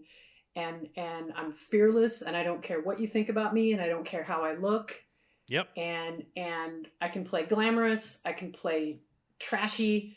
And again, everything in between. And the gutsiness, the ovary-ness of an Amy Poehler, I just love her. And she both her and Tina were in. I started improv. I started studying at Players Workshop and then later the Second City Conservatory. I started when I was 18 in 1988. Right. So I was 10 years plus younger than everybody in my class the whole time I was going through all of my classes. Mm-hmm. So Amy and Tina, although we are, I think they're both just 1 year younger than me. I'm 53. I think they're both like 51 and 52 or something. Yeah, it sounds about right. And so they were, because I started earlier than they did. They're in a different generation of improv than me. So like my husband, when he was studying at IO Chicago, Tina was his coach for his Herald team. And he would say, like, did you ever work with Tina or did you ever know Amy? And I would say, nope, because I had done that already, and now I was live on stage at the Factory Theater. Right. You know, and you and I, I'm older than you are, but I did I did Players and Second City in '89. So it was like 88 and then the beginning of 90 is when I did Second City.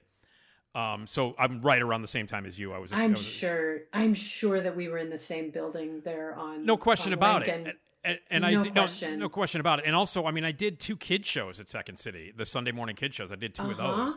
And then I look at that's how I met Sean. I know, and I look at the cast photo, and I'm like, and there were 2 people that were in the shows that you guys were in that were in the shows that I did. And I'm like, how the hell did we not cross paths? That's crazy. Yeah, it's insane. And it wasn't until like maybe 2 years ago that I learned that you had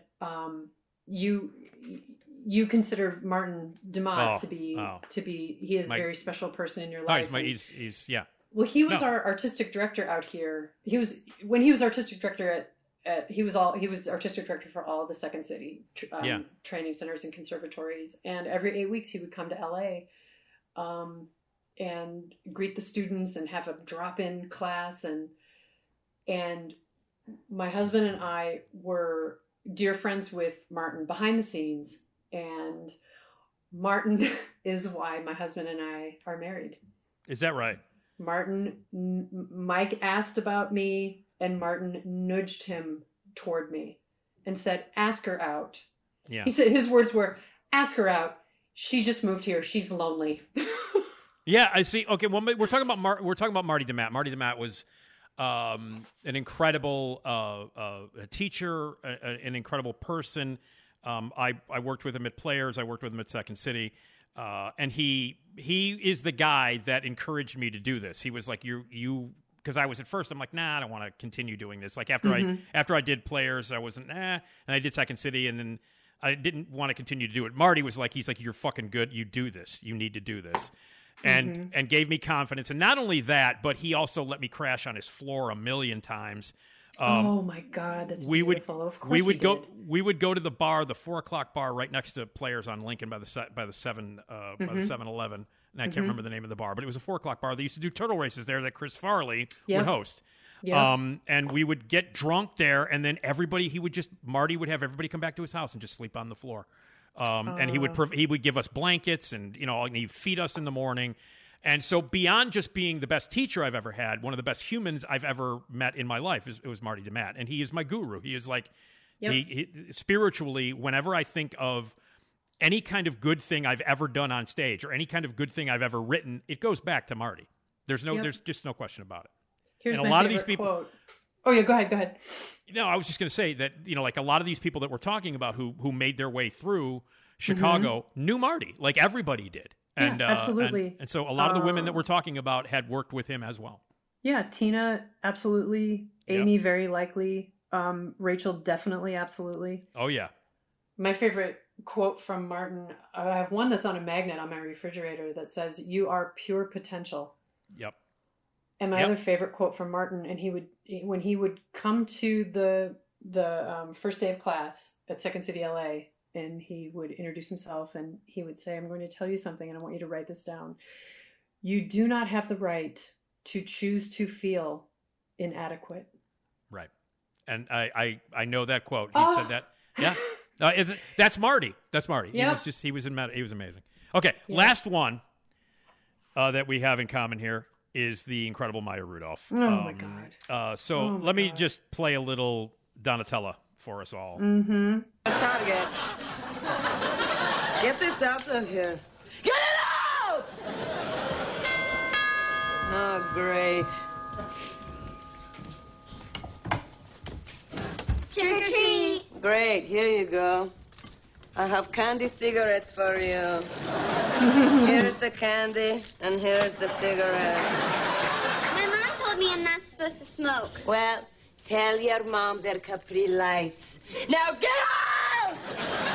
So that's Maya Rudolph my playing God. Donatella Versace, one of the millions of great characters and or impressions that she did. Maya Rudolph, of course, the daughter of Minnie Riperton, and she also inherited an incredible voice. An incredible singer, yeah. Incredible singer, incredible performer. She is now the partner and mother of the children of my favorite fucking director on the planet, Paul Thomas Anderson. Happy are you? How it just makes happy are you? Makes me so happy that they're together. I was happy when he was with Fiona Apple. I thought that was pretty cool. Yeah. And Fiona Apple, by the way, that Magnolia is dedicated to her. So I think is pretty fucking special. Wow. It's dedicated to her and his dad and Ernie. But anyway, Yeah. But Maya Rudolph, I mean, Jesus Christ, what can you say? Can I just really quickly before I let you go on her?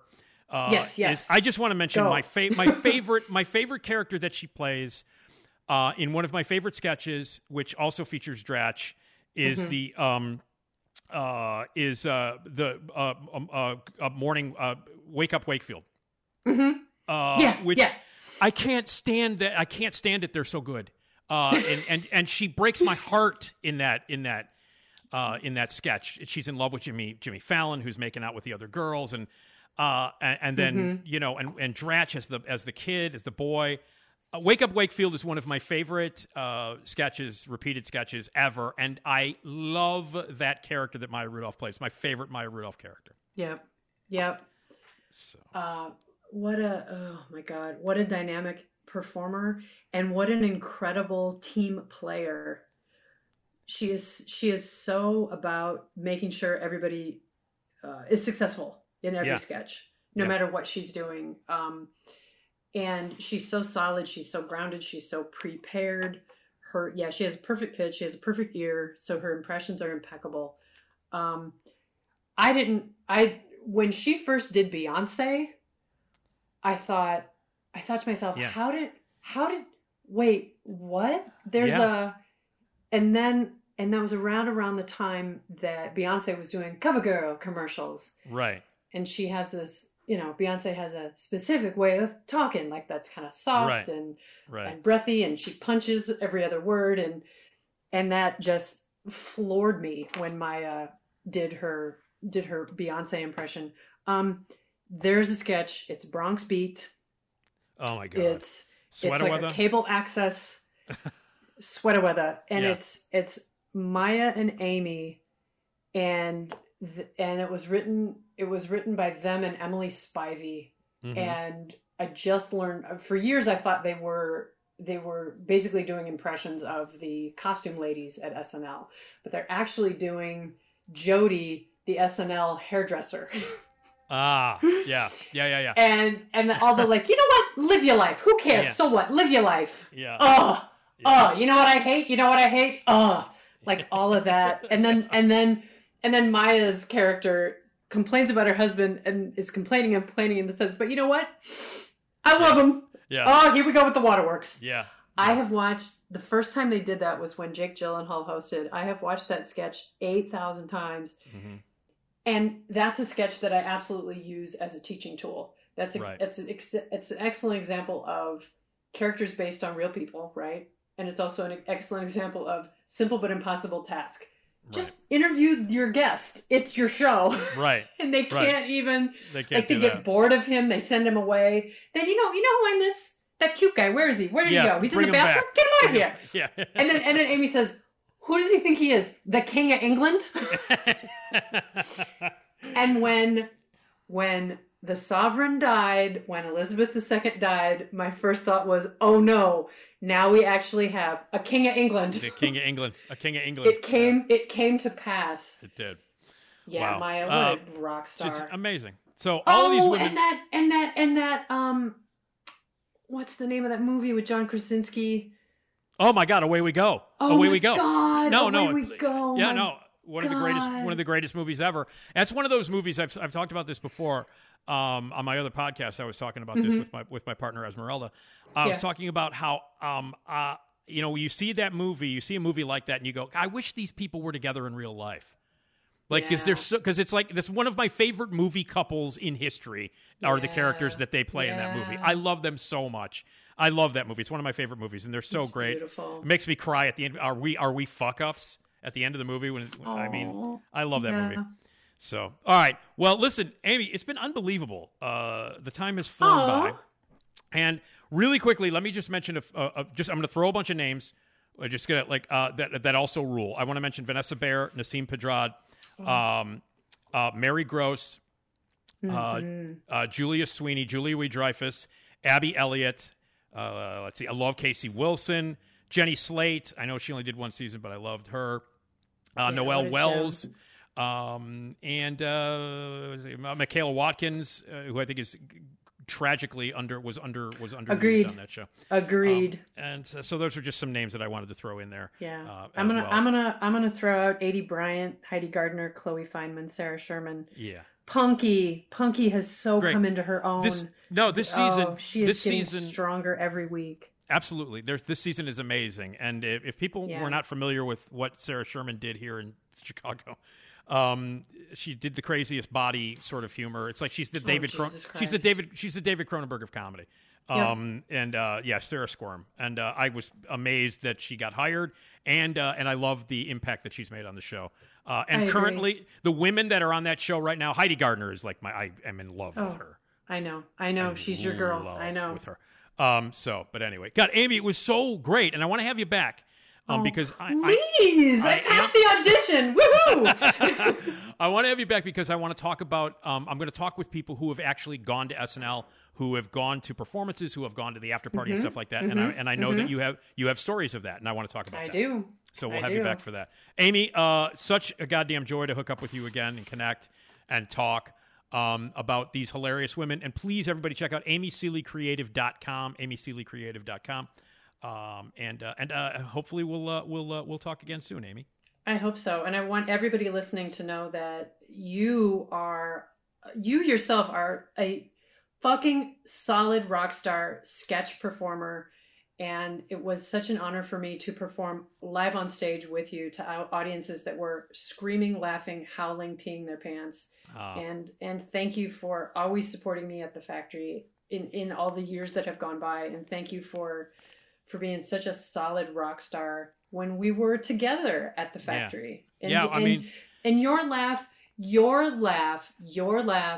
means the world to me. It makes my heart just expand. And when I would be on stage and I could hear your laugh, either backstage when you should have been quiet, or out in the house, like your gigantic, huge laugh. And it's not a laugh. It is a laugh that is earned.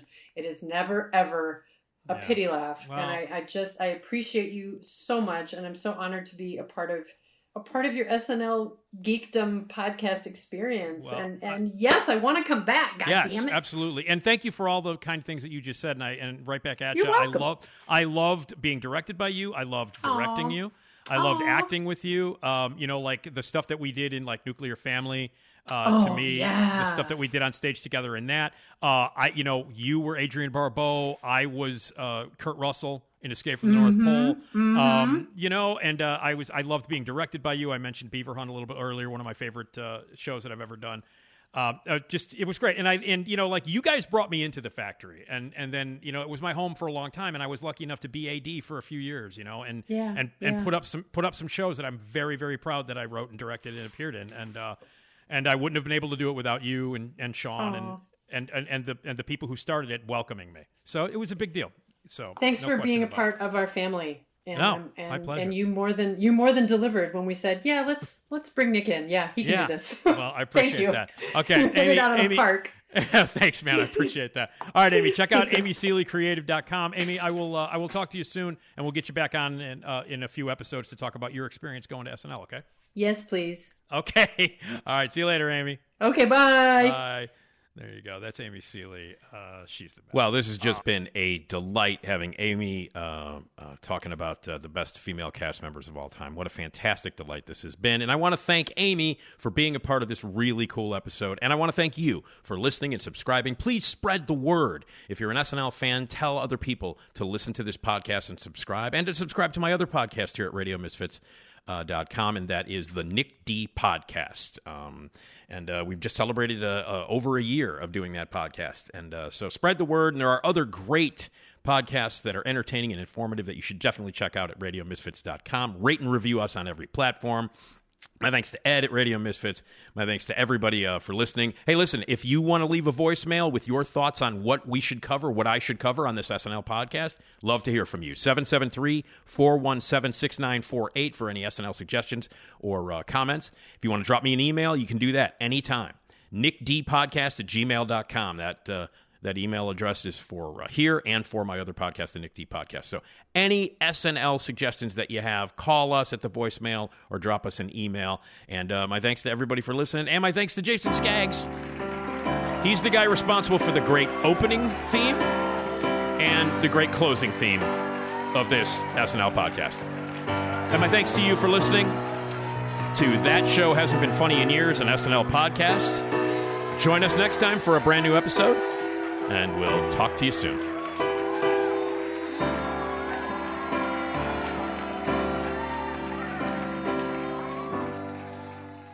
Good night, and have a pleasant tomorrow.